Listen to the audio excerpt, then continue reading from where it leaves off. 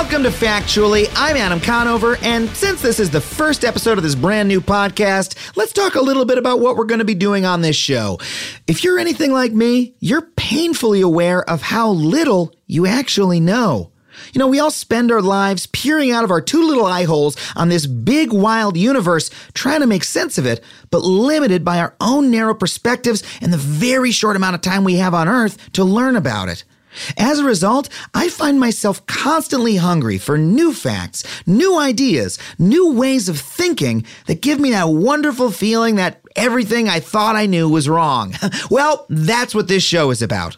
Every episode, me and my research team are going to bring you some fascinating information that'll blow your mind and get you started thinking differently about the world around you. And then I sit down with a scientist, scholar, journalist, even a Pulitzer Prize winner or two to go deep and share the revelatory new perspectives they've gained from a lifetime of research and study. And plus, I toss a joke in there every now and again, try to keep it funny. If you're a curious person who never stops asking questions, I think this show is for you. But look, enough introduction, let's start the show. Imagine for a moment a faraway fantasy land with no ruler. Instead of a king or a queen or an archduke or even a baroness, this land is ruled by a magical scroll drawn up by a council of ancients. These saintly men, so the story goes, channeled the wisdom of the ages into their quills to create it. And for centuries later, the people worshipped this document as unique, unsurpassable, and even divinely inspired. There's just one problem. This magic scroll isn't, infinitely long. It's just a couple dozen quatrains or so it can't possibly account for every single situation that confronts our fantasy land. And on top of that, some of its language seems a little, vague. Like, maybe the Council of Ancients didn't totally agree on every point. And different villagers, reading the same magical scroll in good faith can come to different conclusions about what it means. And sometimes the conflict over the meaning of this scroll even begins spilling over into violence. So what to do? Well, in this land came along a caste of holy, black-robed priests devoted to the magic scroll. "We are the masters of the scroll," they declared. And everyone in the land was like, "Huh? Okay, I guess if you say so." And even though the magic scroll didn't explicitly say that these priests were the final word on what the scroll meant, that's what they became. 200 years later, they were still there, interpreting the meaning of the scroll from a cave deep in a magic forest or whatever. And whenever they issued a new proclamation, the people had no choice but to agree. Yes, that must be what the holy document said all along. Now, as you probably guessed, this land I'm describing is our land. This is a lot like one of those young adult novels you would get in the middle school library that was just a thinly veiled metaphor for modern life. Guilty as charged. I apologize. But I put it this way to point out that so much of what to us seems basic about the structure of our society is actually just a highly specific weirdness that we haven't thought enough about. As kids, we learned to revere that Council of Ancients as our founding fathers, even though they were just, human guys cobbling together a government in crappy wigs with lice underneath. And we learned to revere the literal robe-wearing interpreters of the Constitution at the Supreme Court, even though the power the Supreme Court wields to strike down laws wasn't even in the Constitution. In fact, judicial review wasn't even a thing at all until the Supreme Court itself decided it was in Marbury v. Madison in 1803. Even though the Constitution is a document that's defined by its amendments, it's easy for us to imagine it as static and timeless and otherworldly. There's a whole school of constitutional interpretation that's grown up around the original intent of the founders called originalism, even though Thomas Jefferson himself once said, "Don't listen to us, we dead." Okay, that was a paraphrase. Here were his actual words. He wrote this in 1816. "We might as well require a man to wear the coat which fitted him when a boy, as civilized society to remain ever under the regimen of their barbarous ancestors." That's what Thomas Jefferson said. Now, there's nothing wrong with having a shared American mythology around our founding documents like the Constitution or our institutions like the Supreme Court. There's even an academic term for the jumble of symbols and rituals of the country that help bind us: civil religion. But our magic scroll idea of the Constitution, for whatever it gives us, also makes it harder to see how the real-world Constitution we have is the product of centuries of legal cases and precedents, all subject to the conditions and biases of the time in which they were made. And a lot of these stories of how our understanding of the Constitution changed end up being crazy and surprising. In fact, a lot of the central freedoms we ascribe to the Constitution didn't even exist for much of American history. Take the First Amendment's freedom of speech. We all learn in school that we have a free speech where one of the only limits on it is if it presents a clear and present danger, like shouting fire in a crowded theater. You may have heard of that. But that standard, which protects political advocacy, isn't even enunciated until 1919. It's easy to forget that level of protection has only been with us for the last century. So we shouldn't allow our mythology of the Constitution to blind us to the non-magical drama of different groups organizing and fighting for their interests and rights through the courts. When we believe too much in that magic scroll idea of the Constitution, we become the villagers in that faraway land, accepting that what the robed priests say is what should be. But if instead we look at the Constitution and the law as a historical process, we can ask questions like, how did it get to be what it is? My guest today is Adam Winkler. He's a law professor at UCLA, and his books include Gunfight, The Battle Over the Right to Bear Arms in America, and more recently, We the Corporations, How American Businesses Won the Civil Rights. The way that he thinks about the Constitution will change the way that you think about it, dare I say forever, at least for the next 6 months, I would wager. With all that being said, let's get to the interview.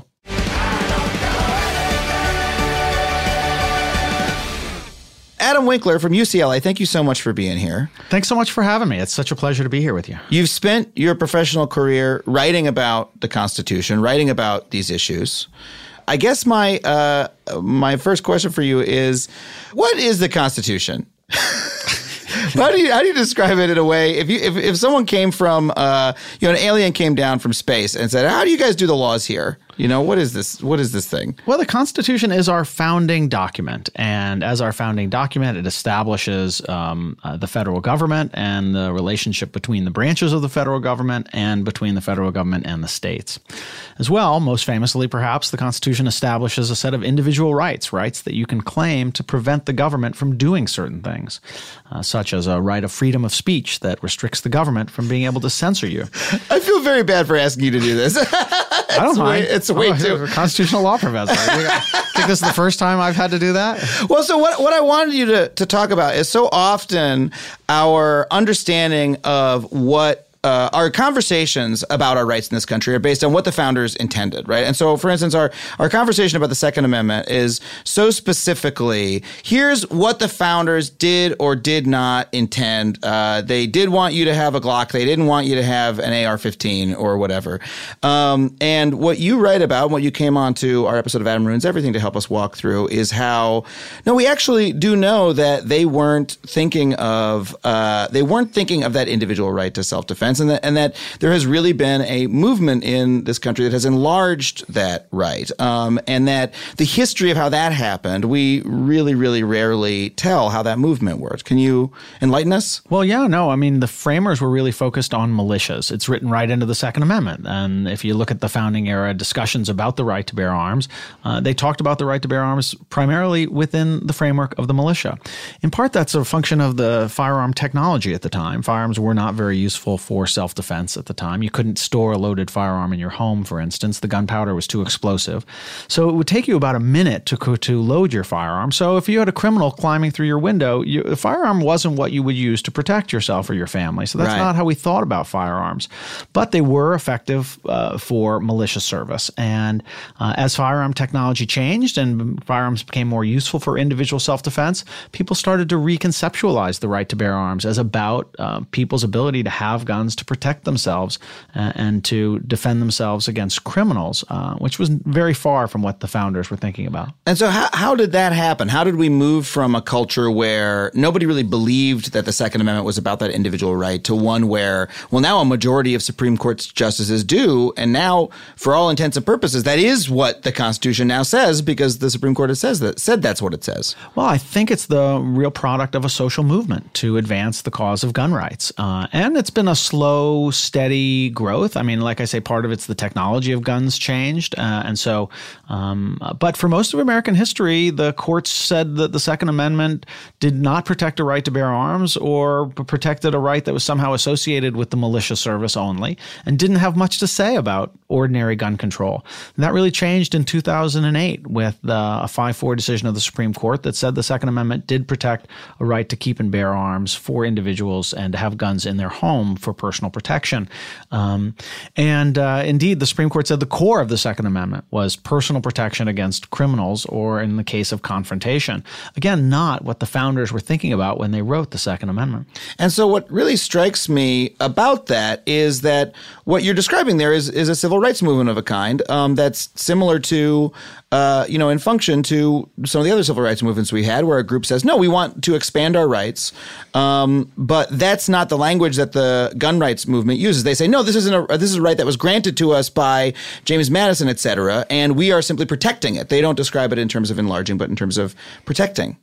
That's right, but they're enlarging and changing and growing with the technology. So even today, there's a big movement for to say that permitless concealed carry is constitutionally protected, that you have a right to carry a gun without a permit.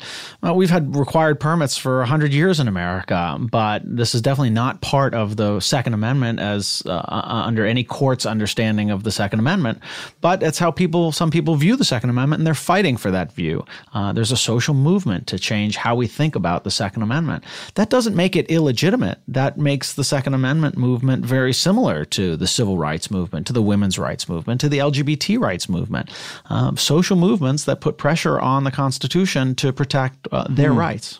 Well, so let's back up for a second and talk about the Constitution specifically, because we have this sort of folk notion of it as, the Founding Fathers wrote this perfect document, right?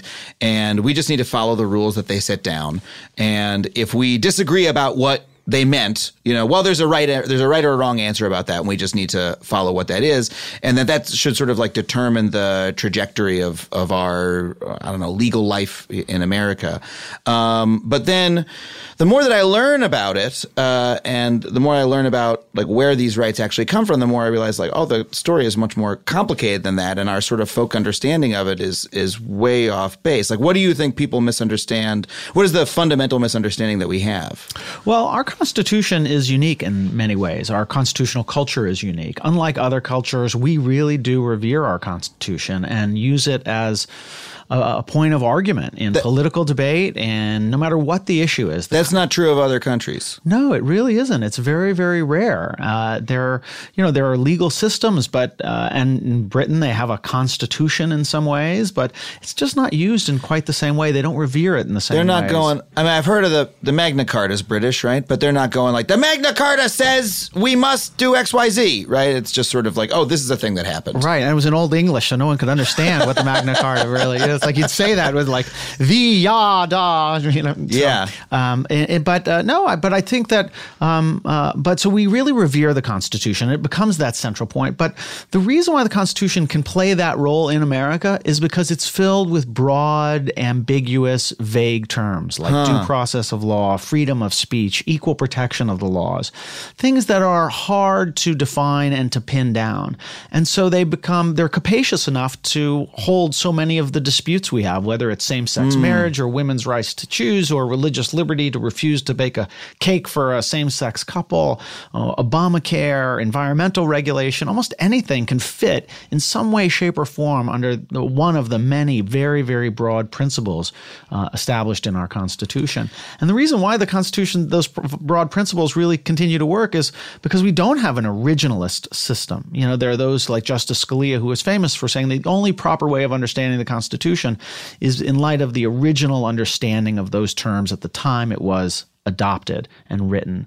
And whatever you could say about whether that's the best way to think about the Constitution, it's actually not a very accurate way of understanding constitutional history. And constitutional history is one in which these principles in the Constitution have evolved, have developed, have had a life of their own, reshaped by generations of Americans year after year after year. And the Constitution we have has been amended a lot in really fundamental ways that change what the framers did back in 1789 to 1791. So whether or not that originalist perspective, because we hear about that so much, and I think, maybe we don't quite have a majority of originalist justices yet, but we certainly have a number of them at this point, right? Whether or not they call themselves that seems to be a much more dominant philosophy than it was. Right. But regardless of that, that's not the history of how the document's been understood in America, is what you're saying. No, that's absolutely right. It's not a history. I mean, if we take a case like Brown versus Board of Education that said that racial segregation in schools was unconstitutional, right? Maybe the most important decision in Supreme Court history, a landmark case that brought down Jim Crow and did so much to advance the cause of civil rights. The court opens up that opinion by saying, well, we can't decide this by looking at the history of racial segregation back when the 14th Amendment to the Constitution was adopted. Like, that would not be the way to understand the answer to that question. And I think we have a very complicated relationship. I think normatively, in terms of what we think the world should be, a lot of people think originalism is a pretty good argument. But when it comes down to actual outcomes, they might balk. So you take a case like same-sex marriage. There's no real plausible argument that the framers of the 14th Amendment intended it to protect or understood that it would protect same-sex couples in getting married. But today we understand that those basic principles of equality and due process can't be met if same-sex couples can't get married. So to keep up the value of the Constitution, you have to apply it to new circumstances. That's how you keep the Constitution alive. But isn't it odd that we have a system where our conversation about whether we should allow same-sex marriages or whether the state should, validate same-sex marriages has to be had via the Constitution? Like, if we can say, okay, yeah, of course, Thomas Jefferson and James Madison and all of them had no opinion on same-sex marriage, or if they did, they certainly didn't put it in the Constitution, right? But so why is it a good thing that our national decision to allow such marriages had to be done via interpretation of the Constitution? Isn't that odd? Like, since it had nothing to say on the matter, shouldn't we go about it a different way? Well, I think there are very good arguments that we should go about it a different way. And a lot of people think, well, we should just have we the people make these decisions through the democratically elected process. Right. I think there's one advantage. We have a very, very divided nation. And because of federalism with the state powers that we have and states' rights, those divisions are baked in, and they're really, really hard to change because we Californians, we have a lot of people in the country, but we can't change what's going on in Alabama very easily. Yeah. And so one of the ways in which you get that kind of uniformity is when the Supreme Court comes in and provides that authoritative interpretation of the Constitution. I fear to say, and it's just a counterfactual hypothesis, that if the Supreme Court had never declared racial segregation in schools unconstitutional, we might still have some racially segregated schools in America. Well, we do. I have to say that's very possible. I have to say to that. I mean, we've done segments on my show and on other podcasts I've done that we do effectively still have segregated schools. I meant officially segregated. Yes, like by law they're segregated. Legally segregated as opposed to… Practically speaking, you're right. I mean, the story of Brown versus Board of Education is actually a very complicated story about whether it was successful or not, because schools really have resegregated in so many ways. Well, let's go back to that thing of originalism just for a second, because that really seems to, that sort of philosophy that, hey, we should honor the founders' intentions and that the Constitution is ultimately an authoritative document. It seems that even those of us who maybe don't agree with Scalia on a lot of points still accept that philosophy in a deep way without even realizing it. I was really struck by, I read a quote from Thurgood Marshall, Justice Thurgood Marshall, who wrote that the Constitution was defective from the start, that in his view, if you're looking at it from his view, it's a document that, ratified slavery in many ways, that didn't, include full civic participation for a huge portion of the population, and that, frankly, we added all of the features of the civil society that we, hold as fundamental today, I think was his words, ourselves, right? Through new Supreme Court rulings, through legislation, through, civic uprisings to demand change. And that therefore, when we look, if you're looking from his vantage point, I mean, Thurgood Marshall had, this is a man who, was defending, people against lynchings and, that history of the civil rights movement. From his vantage point in history, he was looking back at the original document and saying, hey, this document wasn't that great. Like, it was, hey, good start, but we had a lot of work to do and we still do. And that really struck me as such a fringe opinion today in a way, or you very rarely hear that opinion voiced. I thought that was so interesting. Right, and it is so interesting too, and it captures kind of an interesting sort of other side of sort of the Hamilton phenomenon, right? Because part of that Hamilton phenomenon has been about the idea that even minorities can revere the framers, that they can be part of that story, they can see themselves as part of that story and be participants in it in some ways. I think that's with Hamilton's multiracial cast and use of hip hop and different techniques, and clearly the appeal has been to really broaden interest in the framers. Yeah. But some have criticized it as being sort of very much about revering the framers again and not telling the story of racial minorities at the time with any kind of vehemence in terms of slavery and whatnot. And Marshall is a good reminder. Marshall had such a complicated relationship with the Constitution. His greatest success was in using the words of the Constitution to fight against segregation and to use the Supreme Court to end Jim Crow laws. It's one of the great successes we've ever seen in American history. And yet he understood how deeply flawed the document really was. And that's kind of complexity and nuance that we just don't see much today. Yeah. But something that really strikes me, though, is, okay, so if you're Thurgood Marshall and you're ruling on, civil rights cases, it sounds to me like almost what you're saying is that the Constitution, the reason we debate about it so much, is that there's so much spirit of the law in it and not so much letter of the law. And so you can look at it and say, well, it has a clause about this or that, so therefore we should, strike down school segregation because that seems to be contrary to the spirit of the document and to this phrase, rather than the intentions or like the very legalistic reading, right? And that's the reason we should expand those rights. But then you've got another group of folks saying, no, we should look at the founders' intentions very specifically. The contrast that's really striking to me is that for an issue like gun rights, for instance, which is so often phrased as the founding fathers intended this or that, the history of the Second Amendment is also one of expanding rights through Supreme Court cases.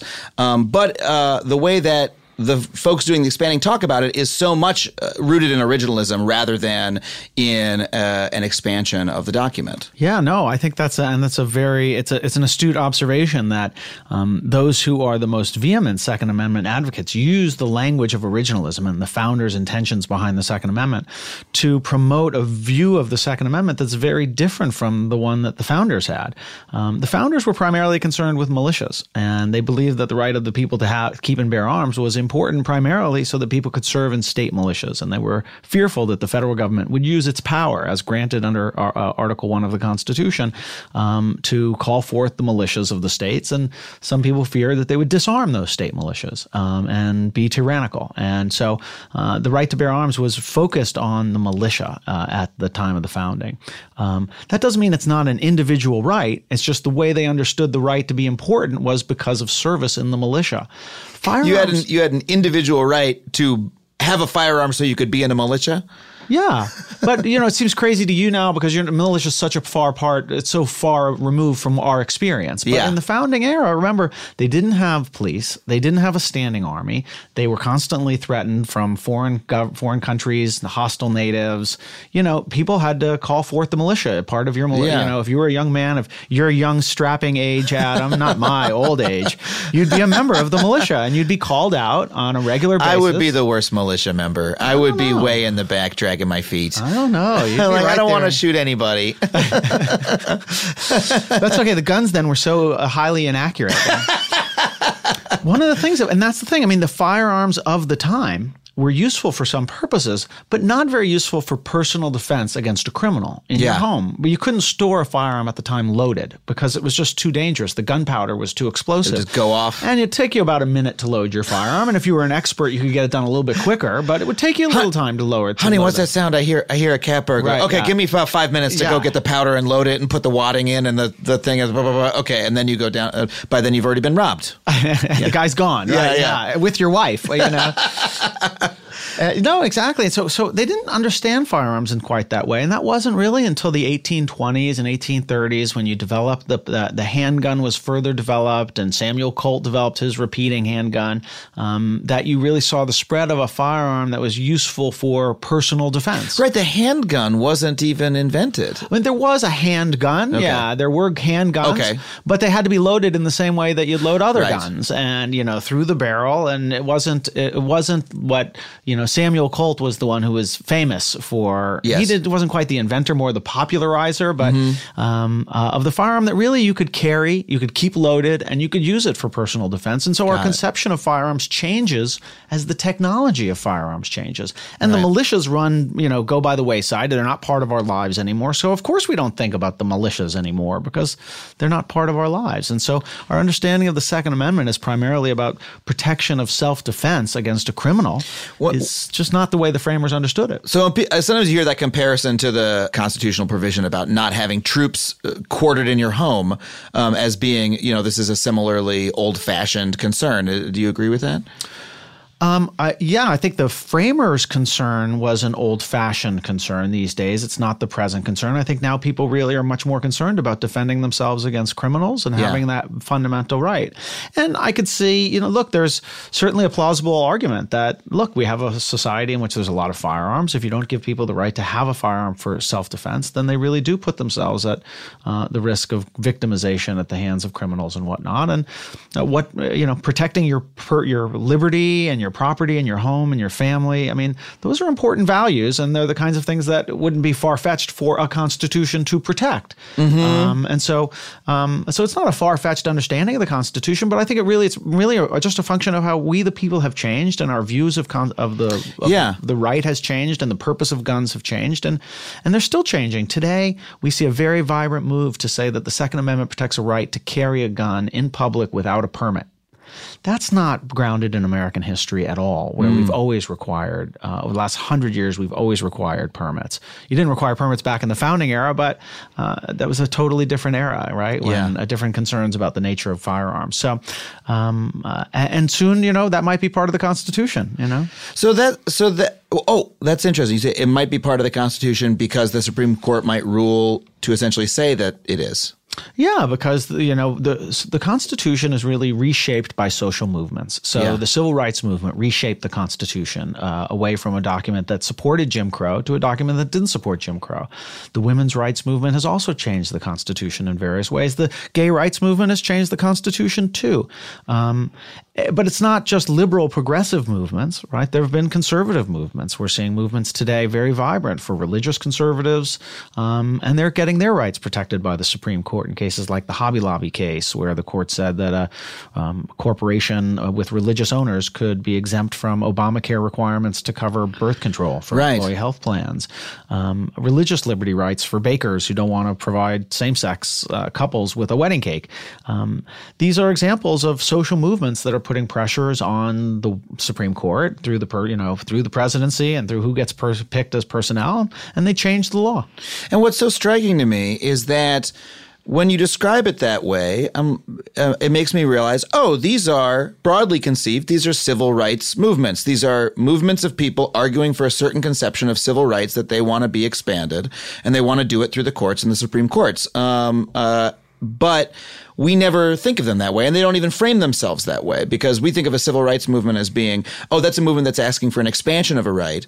But then there are these, with the Second Amendment in particular, they frame it as, no, we want to protect a right that we have always had the whole time, and sort of present a revisionist history of, no, this is the way things have always been. I mean, the NRA's, for instance, materials explicitly give that framing. Like they could frame themselves like the ACLU does, or like the NAACP does, and say, no, we want to expand rights for gun owners because this is so important. And we think that is the spirit of America, if not the founders' original intention. But instead they say, no, here's a quote from such and such founding father that we have taken out of context to say, no, he always intended that you should be able to carry an Uzi around in your trench coat, right? And why do you think that is? I think because they can make a plausible claim.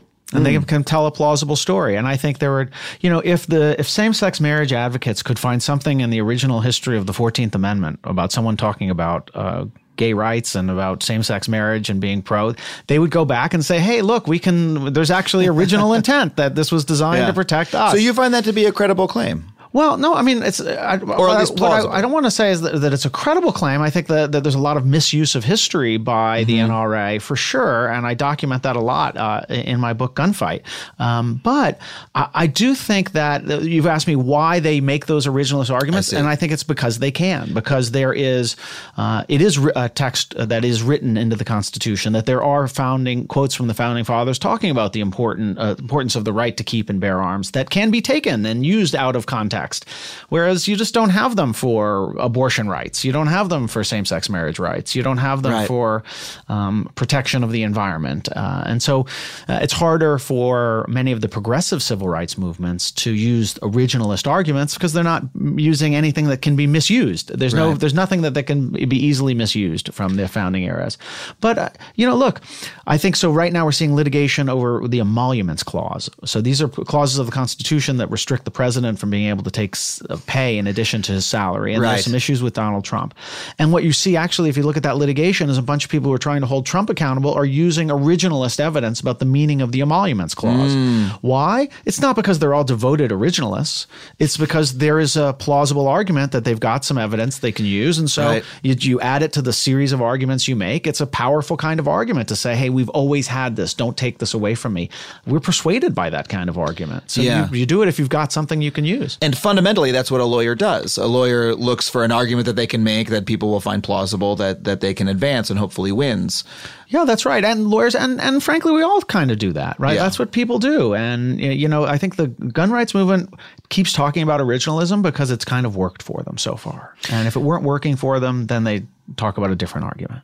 But what that puts into perspective is that all of these changes are things that Americans are doing today in real time. Americans are advancing these legal arguments, right? And about some of them, again, about the Second Amendment, we root it so firmly in the past, right? That we don't get to have that conversation about, the effects of the change that is being proposed, or the reasons behind the change that is being proposed, or the methods that are being used, right? Instead, we get stuck in this conversation about like what James Madison thought about firearms, which is that was what a big part of that episode of Adam Ruins Everything was about, was trying to sort of dispel that that bit of the conversation and as best as we could do in 7 minutes, say, hey, here was the actual history of it, so that we could talk about the actual present day conversation we need to have. And that's something that I think one of the attractions of making these history-based arguments are for the NRA, because if you can say, look, this is a right and it's protected, we don't have to analyze the public policy questions. We don't have to ask how many people's lives are lost or would be saved by a particular gun control law because, hey, it's all unconstitutional. We have this right. We've always had this right. So we don't want to talk about the public policy. It's easier to talk about history than to talk about what we can do to reduce gun violence, especially when your whole theory is, well, a good guy with a gun is better than the only way to stop a bad guy with a gun. Yeah. Which is not a real great policy for gun violence prevention as a general matter. That definitely does distract us. When we talk too much about history, we're not talking about some of the issues that really matter, which is what is the effect on people and how is our society going to continue to move forward.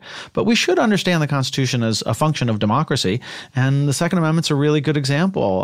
The Second Amendment, has a law as an individual right to bear arms, has a lot of support in America. And among those who do support it, they support it intensely with great passion and devotion. And that makes a big difference in a democracy. Yeah, I mean, that's what talking to you makes clear to me. Because again, I get stuck in the terms of that debate too, thinking about, wait, no, the founding fathers didn't intend this or that. We have to update our laws, yada, yada, yada, right? But if you look at the power of the civil rights movement that we normally talk about, the movement to enlarge African American rights in America, because of the power of that movement, if you're alive during that time, you're looking around, you're like, oh, holy shit, there's a lot of people who really care about this and they're fellow citizens, and fundamentally they're not ignorable, right? And we tend not to remember that about the Second Amendment conversation. That was one of the things that struck me when we were researching that episode was, okay, we can talk all we want about James Madison, but, hold on a second. There's millions of Americans who feel very strongly about it and have waged a legal battle over decades to enlarge their rights. And is similar in function to the way it worked as to some of these other battles. And that means I have to grapple with it in a different way if I disagree. Right. Well, I think one of the things it means is that you have to think about organizing politically. I think that, look, the NRA is strong not because of the Second Amendment. The Supreme Court has read the Second Amendment very narrowly. It says it is an individual right to bear arms, the court said in 2008, but said it only protected your right to have a handgun in the home and left most of the questions open. And courts have upheld a wide variety of gun violence prevention laws, from restrictions on military-style rifles and high-capacity magazines and universal background checks and all sorts of different laws. Red flag laws. The courts reading the Second Amendment haven't been the main barrier to gun control in America. The main barrier has been the NRA and the gun lobby working with pro-gun voters who are really passionate about this issue to get protections in the law through legislation, through elected officials.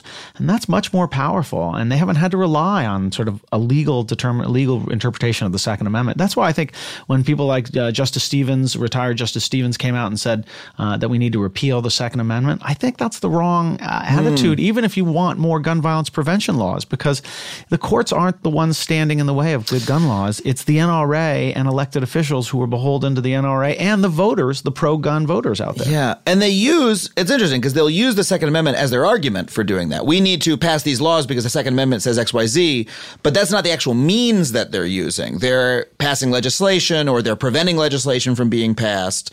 So whether or not we were to repeal the Second Amendment, like the work that if you're someone who wants more gun control needs to be done on the ground is in state legislatures and is in the court of public opinion. Yeah, and if you don't want the Supreme Court to be interpreting the Second Amendment broadly to strike down things like assault weapons and bans on assault weapons or bans on high-capacity magazines, you really need to fight for elected officials who are going to promote those kinds of laws, fight for a president who's going to appoint a justice who thinks about the Second Amendment in less expansive NRA-friendly terms. And that's how you're going to get that change if, the political process represents itself in a lot of different ways. And the NRA is now winning in the courts, and the Supreme Court has just recently taken a big Second Amendment case that it's going to hear in the fall. And it could mean new barriers to gun control nationwide.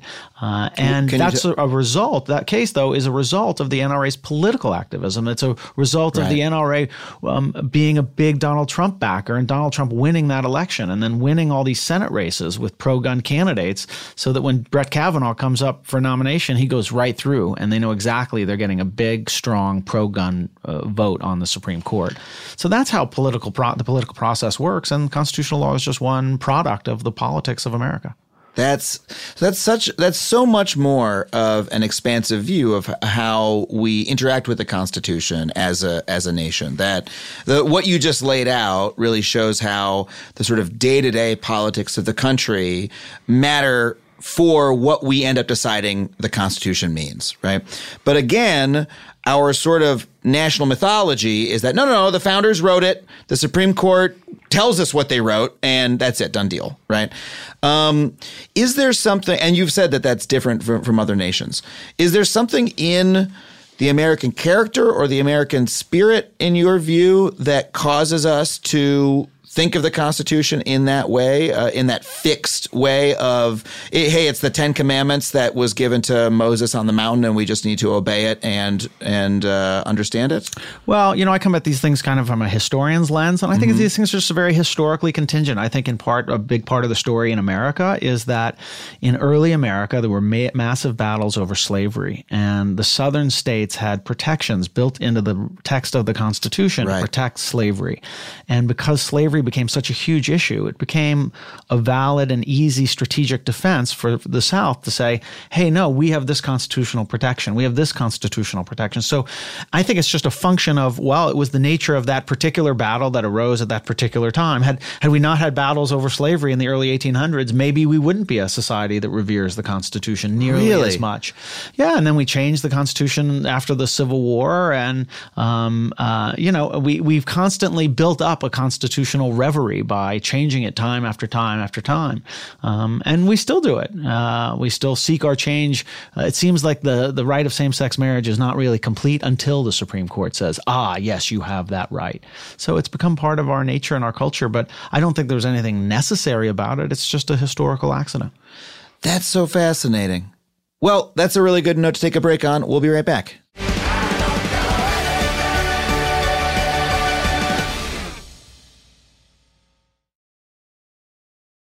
You know, if you're listening to this show, I think it's a fair bet that you like using your brain, and I'd even go so far as to wager that there's a kid in your life who also loves using their brain. Well, next time you're shopping for a gift for said kid, might I suggest getting them a subscription to KiwiCo. KiwiCo creates super cool hands-on projects for kids that make learning about STEAM fun. And no, I don't just mean, the hot gas that comes out when you use the shower too long. I'm talking about science, technology, engineering, art, and math. That kind of STEAM. With a KiwiCo subscription, each month that whippersnapper is going to receive a fun, engaging new project that will help develop their creativity and confidence. They have kits for all ages, and every crate includes all the supplies needed for that month's project. Detailed, easy-to-follow instructions, and an educational magazine to learn even more about that crate's themes. Man, I had so many wonderful educational magazines growing up. I wish I could read an educational magazine right now. This is getting me excited. If you're getting as excited as me, you'll be happy to know that Eureka doesn't just have crates for kids, they also have subscriptions for the tantalizing age range 14 to 104. That's right, adults, you can build some cool STEAM projects yourself. They got one where you build a goddamn ukulele. That's right, not only can you learn to play the ukulele, you can build your own instrument and then learn to play it. That sounds like a wonderful Sunday to me. KiwiCo inspires kids and adults to see themselves as makers, and it's on a mission to empower kids not just to make a project, but to make a difference. And get this, KiwiCo is offering Factually listeners the chance to try them for free. Just go to kiwico.com/factually. That's right, kiwico.com/factually. Check them out. You'll be glad you did. Hey everybody, Away offers high-quality luggage at a much lower price by cutting out the middleman and selling directly to you. You know when you're trying to buy luggage and there's a middleman in the way? And you're like, oh my God, someone get this middleman out of here. Well, that's what Away did. They kicked him in the butt and sent him to the curb, and he's never allowed back inside. With Away, you can choose from 9 colors and 4 sizes. The carry-on, the bigger carry-on, and both of those are compliant with all major U.S. airlines, the medium or the large. Their suitcases are made with premium German polycarbonate. Everyone knows the Germans grow the best polycarbonate in Europe, and it's lightweight and unrivaled in strength and impact resistance. And it's got 360-degree spinner wheels so you can drag it in any old direction. And they got a lifetime warranty, so if anything breaks, they'll fix it. And they've got a 100-day free trial, so if at any point you decide it's not for you, you can return it for a full refund, no questions asked. Unlike all the questions the middleman will have to face when he goes home to his wife and has to explain why he's suddenly out of a job.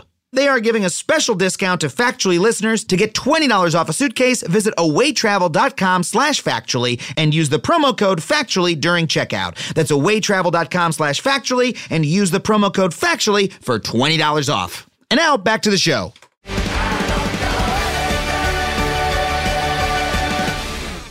I'm here with Adam Winkler. Thank you for being here, by the way. Thanks so much for having me. What a pleasure. So you've written two really I think, sort of mind-changing books about America's legal history, Gunfight about guns. You have a new book, We the Corporations, about the battle that corporations have waged to increase their own rights through American history. And this is a conversation that we are kind of having nationally, but in a very, I think, kind of narrow way, where it's mostly just, hey, Mitt Romney said corporations are people, and then occasionally, like, someone will play that clip and get mad about it no, they're not, or whatever. It's like, and that's about it. But you have a much more sort of nuanced account of that history, which I find really fascinating. Can you Yeah, well, for all the debate over whether corporations are people, that's really stimulated by the Citizens United decision by the Supreme Court. 2010, the court held that business corporations have the same right under the First Amendment of free speech to spend their money on election ads. And, people are really validly concerned about this is going to lead to a big corporate takeover of American democracy, as if they didn't take over democracy a long time ago. And in recent years, the Supreme Court has held that corporations have religious liberty rights. For instance, in the case of a baker who refused to bake a cake for a same-sex couple, the court said that Hobby Lobby as well. In the Hobby Lobby case as well. And so we have a series of these cases, and I decided to look into the history. And what I found was really remarkable, which is that corporations today have nearly all the same rights under the Constitution as you and me.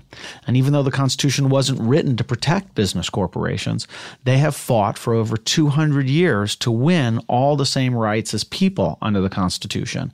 And they don't march in the streets the way the Civil Rights Movement did or the way the Women's Rights Movement did, but they have fought in the Supreme Court a very, very successful campaign to win the protections of so many of our individual rights. And they use those protections to fight back against laws regulating business and regulating the economy. Yeah, and what you write in your book is that the idea that corporations are people is a little bit of a red herring, because at times they'll argue, oh, no, corporations are people, corporate personhood, which does sort of have a legal basis. But then other times they'll say, no, we're not people, because that actually benefits us in this case to not be treated as people. Is that the case? That's right. People misunderstand the corporate personhood idea. It's actually very essential to basic business law. It's the same idea that says shareholders have limited liability because they don't have the same liability as their corporation. Corporate personhood means that a corporation has its own independent identity in the eyes of the law, and it stands with its own rights and its own duties. So if you slip and fall at Starbucks, you have to sue Starbucks, the corporation. You can't sue Howard Schultz. You have to sue the company because it's a separate legal person with its own legal responsibilities to keep you safe. And so corporate personhood is really well established in the law. I think what people are really reacting to is the idea that corporations have the same fundamental rights as you and me, especially when it comes to things like political freedom and spending their money. And I think that's really what people get upset about. And what I really show in my book is that there's a lot to be upset about, that if the corporations have been winning the rights of individuals for a long, long time, and in many ways have been much more successful at winning rights than African Americans or women. It's almost a parallel kind of quiet civil rights movement for corporations specifically. That's right. I mean, they don't march in the street, corporations. You don't see the Michelin Man with a sign saying corporations are people too, but they have financed high risky litigation to win the basic protections of the Constitution. From the early days, they were trying to fight against taxes and would use provisions of the Constitution to fight back against taxes. The railroads used the Constitution to fight back against regulation of them. When Teddy Roosevelt tried to break up the tobacco trust, the tobacco companies tried to use the Constitution to protect them from his investigations. So corporations have used the Constitution aggressively over the years to fight back against regulation and populists who want to regulate corporations. Often I wonder, how should I even think of what a corporation is, as a legal entity or a social entity, because there's a certain extent to which it's like, well, a corporation is just a group of people, it's not some monster from space, right? We talk about that, too much corporate influence on our democracy and et cetera. But at the same time, like, well, hold on a second. Corporations are just groups of people who have associated for a particular purpose, in the same way that a labor union is a collection of workers who are advocating for their benefits. But it specifically often seems as though corporations take on a life of their own, right? That they start to they outlive any one group of people and start to take on their own agency in this strange way. That's right. I mean, the idea of the corporation goes back a long, long way. And surprisingly, it's really intimately tied to the idea of a corporation having rights. So the first corporations were formed in ancient Rome 300 years before the birth of Christ. And Romans developed the corporation to solve a basic problem. They had partnerships, but the partnership, every time a partner would die or wanted to sell their shares of the partnership, the whole partnership had to be reorganized. reorganized. All the deals had to be renegotiated and everything. And so they wanted to create some kind of form where people could pool their money together, invest it as a common resource, and it would go and do something. And if someone died, you didn't have to reorganize the whole thing. And so the idea was you'd create this entity that could hold the property of all these other people and use it and invest it. And corporations were used by the Romans for all sorts of different things, from mining and building aqueducts and things like that. And in fact, corporations from the get-go were very, very successful. And they recently were doing a study of ice core samples from Antarctica, and they found these ice core samples from early before the birth of Christ, and they found evidence of widespread global pollution caused by Roman mining corporations operating 300 years before the birth of Christ. That's incredible. So these corporations were from the get-go endangering human health and changing the climate. Wow, that is wild.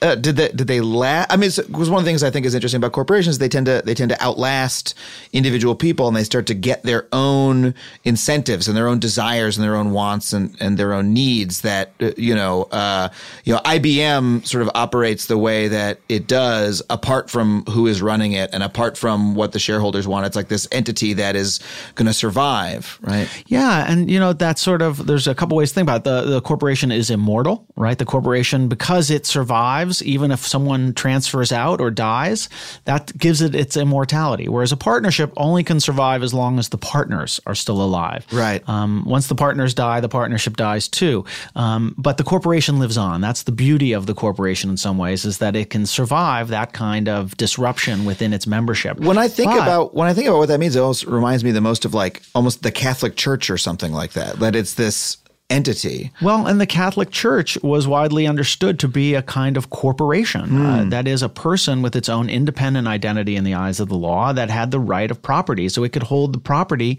of the church regardless of the identity of the members of the church. It didn't matter who came in or who came out. It didn't matter who was the Pope or who wasn't the Pope. No one thought that when someone became the Pope that all of the property of the church was now the personal property of the person who was the Pope. Right. And that if he stopped becoming the Pope, he could take the property with him. Right. No, it would belong to the church. So that's the idea. The corporate entity had rights and rights of property. And that today, there were, in ancient England, there were a lot of different kinds of corporations for all different sorts of activities. Today, we think of corporations in business terms, in terms of a business corporation, but there's still a lot of different kinds of corporations. We talk about incorporated cities. We talk about often religious organizations are corporations, and many nonprofits are corporations too. Planned Parenthood or the NRA, they're both corporations, not business corporations, but both have that idea of their independent identities in the eyes of the law that have the ability to own property and to file contracts and sue and be sued in courts. Right, but business corporations there seems to be something about business corporations that has caused them to be, incredibly successful and incredibly powerful. For instance, the LA Public Library, right? It has existed since, the mid-19th century. It's, I assume, a corporation by this broad definition in some way. And it has wants and needs, but its wants and needs are structured. I assume there's a charter somewhere that says what its goal is. And so it maximizes the services that it provides to, the people of Los Angeles. A corporation is around, is organized around maximizing, I suppose, its profit for its shareholders. Something about that structure seems to cause, what about it causes them to advocate for rights in this way? It's not really the corporate structure because, as you say, there's lots of other corporations that don't pursue pathological profits. It's actually baked into the business corporate structure of America is that we, and not in terms of the structure of a corporation, but of a business corporation, we require corporations to pursue profit. That's a legal mandate.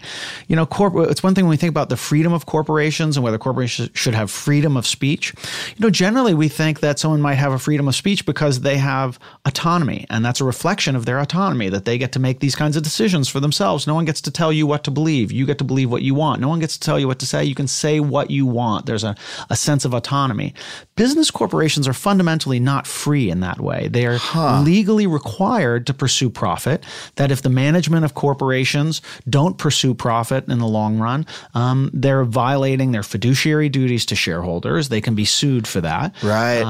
And so these are legal organizations that are legally compelled to pursue a kind of profit. And I tell the story in my book, We the Corporations, about a particular moment in American history in the 19-teens where Henry Ford was trying to use his Ford Motor Company to do more than pursue profit, to help out consumers, to help out workers. And he devised a business plan that didn't involve maximizing profit. And a court struck it down in large part because it wasn't designed to promote shareholder welfare. And that's a key turning point that changes the nature of our corporations in fundamental ways. And to this day, even if there's a little wiggle room in the corporate law, our corporate culture is that business corporations should maximize their profit. Well, yeah, and that mirrors, some of the corporations that I have loved in my past, right? Like there's certain corporations that, I'm like, oh, this corporation actually does a lot of good. For instance, I don't know, a magazine that, really prioritizes the quality of the literary work that they publish as opposed to the amount of money that they make, for example. Businesses like that, I've noticed this pattern where, they tend to falter a little bit and then they get bought out and then they're reconfigured to maximize profit. And you're like, oh, this thing that I loved that maybe wasn't making that much money, but was, kind of nice, right? Or was doing some good has now, turned into this sort of rapacious organization. Or newspapers as another example of, the local paper, is going to get bought out by, Trunk or whatever and, cut down so it makes as much money as possible. That's actually, you're saying, a necessary part of what a corporation is legally almost. Well, I mean, it's at least the way we do it here in America, right? And there have been efforts to try to think about corporations in more capacious terms, to be serving the interests of stakeholders more generally, and even moments in American history where there was a real effort to regulate all business corporations. I tell the story in my book of a great case back in 1819, way back in early America, involving perhaps the greatest advocate in Supreme Court history, Daniel Webster, who was known to be a great orator, and he argued more than 200 cases in the Supreme Court. And he argued a key case early in America where the court was really deciding, is a corporation a private entity like an individual with rights, or is it more like a public agency, like a government agency that the Congress or the legislature can revamp and reform and can reshape the way it wants? And Webster argued for the latter, for the former, for thinking about a corporation like an individual, a private entity, not a public entity. And he won that case. And ever since then, corporations really have been thought of as private entities, not public entities. And that divide between public and private is part of the reason why it's so hard to this day to regulate corporations. So there was a point at which, now we think of corporations as being fundamentally private, but that's a good point. When sometimes I think you hear about historical corporations, like, I don't know, the East India Company or whatever, a lot of times they seem almost like quasi-governmental in the way that they're discussed. And so there's a point at which we had that choice to maybe keep corporations as being somehow chartered or serving at the whim of the government. We had that choice, but we didn't take that route. Daniel Webster won his case. It was the Dartmouth College versus Woodward case, a classic case. And it's one of just a number of these cases that when you go back through American history, you find that the Supreme Court has been ruling on the rights of corporations for a long, long time. To put this in some perspective, Adam, the first Supreme Court case explicitly on whether African Americans are protected by the Constitution was the Dred Scott case. It was decided in 1857, right before the Civil War. The first Supreme Court case explicitly on whether women were protected by the Constitution was decided in the 1870s.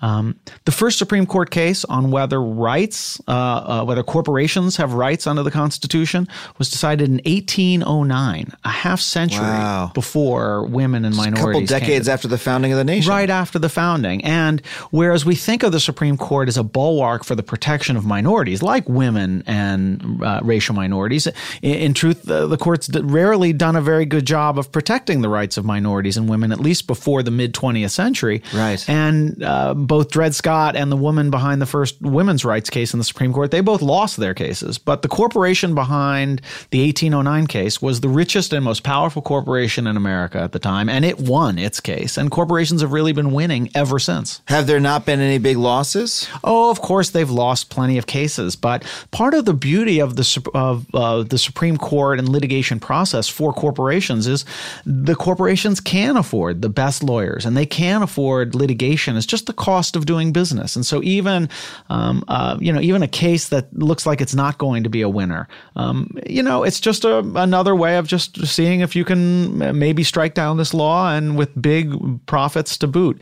If you lose, you lose. But it's not such a bad. It's just part of the cost of doing business for companies. If you're Standard Oil or Google, the cost of taking a case to the Supreme Court is what, a couple lawyers and paralegals. Got to spend a couple years. That's not that much, do you? Right. I mean, to just put it in today's numbers, that kind of litigation, is going to cost you like $3 or $4 million to take a case all the way through the system and up to the Supreme Court. But it's nothing to Google. But it's a lot to a civil rights organization. Right. And so when we look back through American history, corporations have had the benefit of having the resources to use the judicial process and have hired great lawyers. People like the Daniel Websters. John Quincy Adams argued for the rights of corporations. And today there's a huge elite Supreme Court bar that's just devoted to arguing before the Supreme Court. And guess who they represent in the vast majority of their cases? Big corporations. Is there this is really stunning, because essentially what you're saying is that corporations have waged a massively successful civil rights movement under our noses that nobody even discusses. I think we would both agree largely negative results, unless you are one of the people personally profiting from that. I mean, these are not organizations that are out for the common good. They're out for specifically the very narrow monetary benefit of their shareholders and executives. That is definitely what has promoted this litigation, an effort to promote profit, for maximize profit for shareholders, and to fight against law and regulation. Some of it has been very ideological, and an idea that we need a free market, and these laws burden the free market in a way that's wrong for a capitalist free enterprise society. I will say the outcome, though, can be somewhat more ambiguous and nuanced. It's not always all bad news. Citizens United, when you lead to a corporate takeover of American democracy, it's hard to get much worse than that, I guess. Mm-hmm. But the story is more complicated than that. In fact, one of the surprising things I found in my research is that in many instances, the key Supreme Court cases to breathe life into particular constitutional provisions were brought by business corporations. So we think that maybe corporations would get rights after individuals have already won those rights. But in fact, in many cases, there are constitutional provisions that really were lifeless until a Supreme Court case came along, and that case might have been brought by a business corporation. I'll give you an example. One right that we hold dear, and Adam, you should hold dear especially, freedom of the press, yes. Right? But the earliest and most important and influential freedom of the press cases were brought by newspaper corporations that were fighting back against censorship of the newspapers. And they were business corporations. And one of the issues raised in those cases, they were litigated in the 1930s, was, are corporations entitled to make these First Amendment claims of freedom of the press? But think about it. You wouldn't have much of a freedom of the press if the New York Times Company, media corporation, didn't have free press protections. So it can be more complicated than sort of all bad, all good. It's actually had some good consequences and had a bunch of bad consequences. But it's really an important way of understanding how the law has shifted and changed and developed. Yeah, and I suppose similar to the conversation about guns, it seems perhaps that rather than arguing, hey, corporations should or shouldn't have free speech rights, that's the wrong conversation to be having. We should be talking about, well, the specific rights that they're fighting for and that we're considering granting them, is it in our benefit for them to have? So I certainly would agree that a corporation should have a free speech in the sense of publishing material critical of the government, right? But I would maybe argue against unfettered money flowing into our political system being a form of speech that is beneficial for us to sanction on a completely unregulated scale. That's right. And I think your perspective on that, it mirrors my own and actually really has a lot of echoes in American history. For the last 100 years, we've recognized that corporations often need something like a freedom of the press right, for the freedom of the press to be vibrant in checking the government and encouraging democratic deliberation and debate. But yet we've long thought that we should restrict corporations from spending their money on elections. Tell the story in the book of the very first campaign finance laws, which were adopted in the first decade of the 20th century, 1907. And these laws were designed to restrict corporate money in elections. Campaign finance law was born of the idea of restricting corporate money in elections. And 100 years ago, back in the Prohibition, when in the run-up to Prohibition, alcohol makers and brewers filed lawsuits challenging these campaign finance laws that were restricting corporate money in elections as a violation of the Constitution, 100 years before Citizens United. Back then, the court said corporations have no place in American politics and upheld the campaign finance laws. Wow. Today, in Citizens United, the Supreme Court rules the other way and says corporations belong in our political process. And it seems as though that is still a dominant view in our legal profession and in our culture that corporations should have that much. It certainly feels that we live in a society in which corporate rights are given privilege over individual rights in many ways. Do you see any signs though of a pendulum swinging back or any movements that are gaining steam in any way? Well, there is a pretty vibrant movement to amend the Constitution to add a 28th Amendment that would prohibit corporations from claiming the protections of any rights under the Constitution. And that would be a massive change based on what you've said. It would be a massive change, and it's really promoted by the idea of opposition to Citizens United in cases like Hobby Lobby and, more importantly, Masterpiece Cake Shop, the wedding cake case. This is supported by some very big groups like Public Citizen and Common Cause, Move to Amend, and Free Speech for People, and a bunch of these organizations, American Promise. And I think it's a well-meaning effort. I think there really is an effort to try to think about how we can reestablish some sense of balance in American politics and not have it be taken over by corporate and wealthy interests, the 1%. But I think it's going to be very difficult to amend the Constitution to eliminate corporate rights. And I think probably the amendment itself goes a little too far in that it could be read to deny the New York Times the right to freedom of the press. And we don't want to get rid of all corporate rights, just the wrong ones. So what if we rethink the ways that we're organizing corporations? For instance, I know there's the idea of like a public benefit corporation that has in its charter a responsibility to serve the public in XYZ in addition to making profit. Could those sorts of changes be of benefit?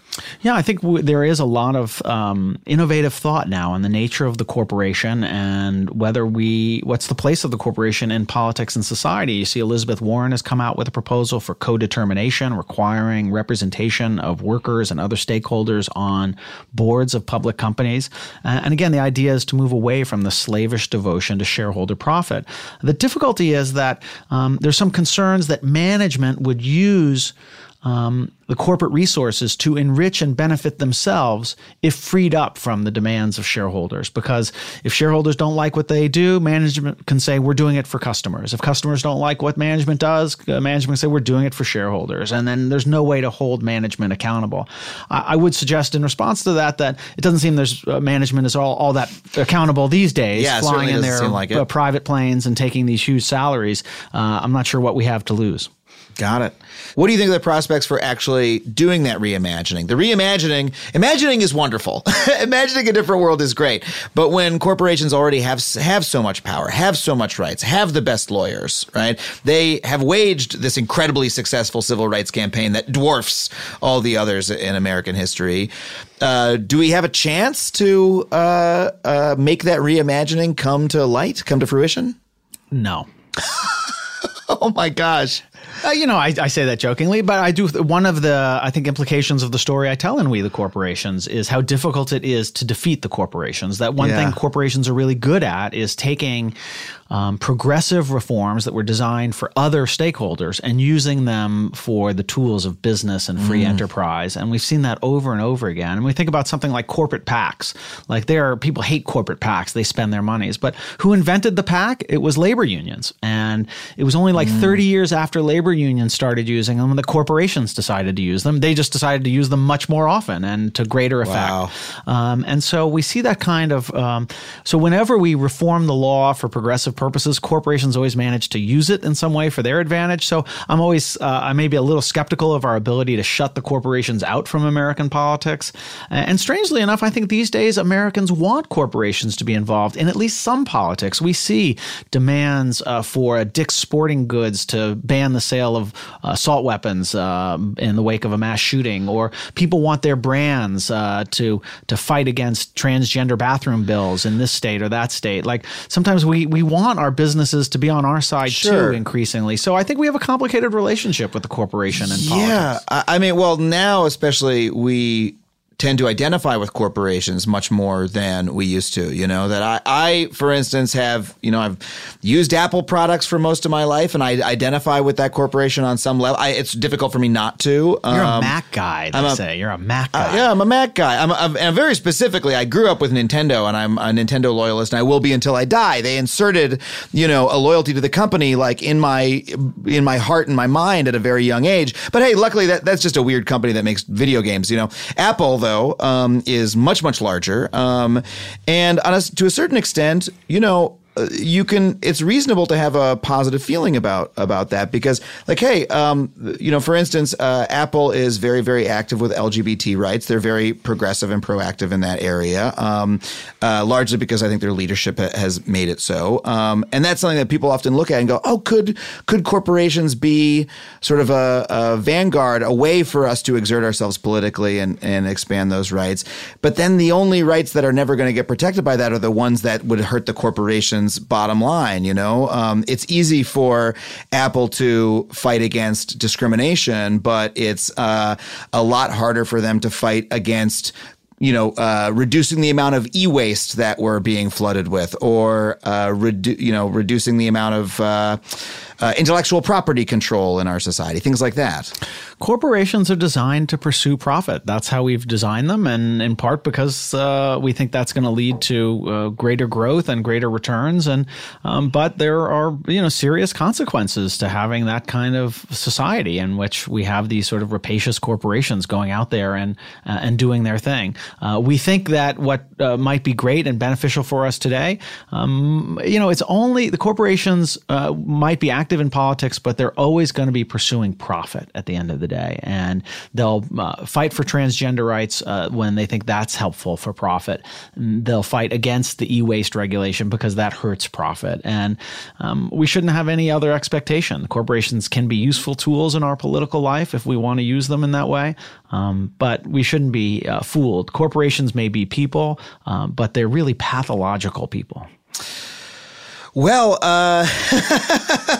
in response to that, I'd like to return to the point that you made on our episode of Adam Ruins Everything about, I think you have a very optimistic point of view on the Constitution generally, that even though certain groups have had great success using the Constitution for their own ends, that does paint a picture of like our ability to change the structure of our society via advocacy. And we might have a really uphill battle with corporations, but the fact that it's malleable in that way does give us some reason for hope at the end of the day, no? I think so. I think that, it's probably often been a false hope for people of a progressive mindset and been better for people of a more conservative mindset. I think the Supreme Court is a relatively conservative institution by the nature of how we figure out who gets on it and how they get appointed, and the nature of the law as a conservative kind of project. One where there's no greater authority in the law than precedent, right? That something's been decided, right? It's the ultimate kind of authority. It's like the worst kind of parent. Well, it's because I decided it, so that's how the rule is. And the fundamental original distinction between conservative and liberal being conservative being that, well, things should stay the same. That's the old original meaning that certainly is more connected to, this is precedent. That's the way things were. Well, that's right. And so I think courts are conservative in that small c kind of way of thinking about it. And so maybe the court is not necessarily the place for progressives to think they're going to get a lot of great outcomes. But look, you had a very important same-sex marriage ruling a couple years ago. That was an important expansion of rights that we'll talk about for a century to come, I'm sure. And so the Supreme Court can still play that role on occasion, but the history of the Supreme Court is one that is mostly about helping big business and big corporations, and only occasionally helping the dispossessed and the vulnerable. Okay, my mistake for asking you for an optimistic ending to the show, but I mean, that's the reality, and sometimes that's the way the world is. Thank you so much for being on the show, Adam. It was really wonderful having you. Thanks so much for having me. I'm sure the sun's coming out tomorrow. Guaranteed.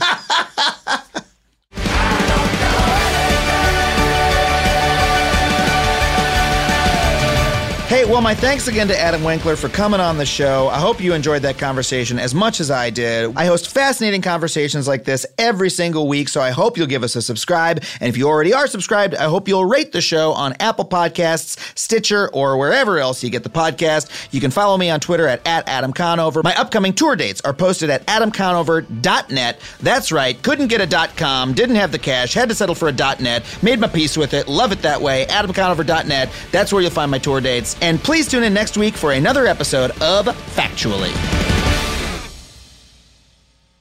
And thank you once again to KiwiCo for sponsoring the show. KiwiCo makes wonderful subscription crates full of STEAM projects for the kid or curious adult in your life, and they are offering Factually listeners the chance to try them for free. To redeem the offer and learn more about the projects, visit kiwico.com/factually. Once again, that's kiwico.com/factually.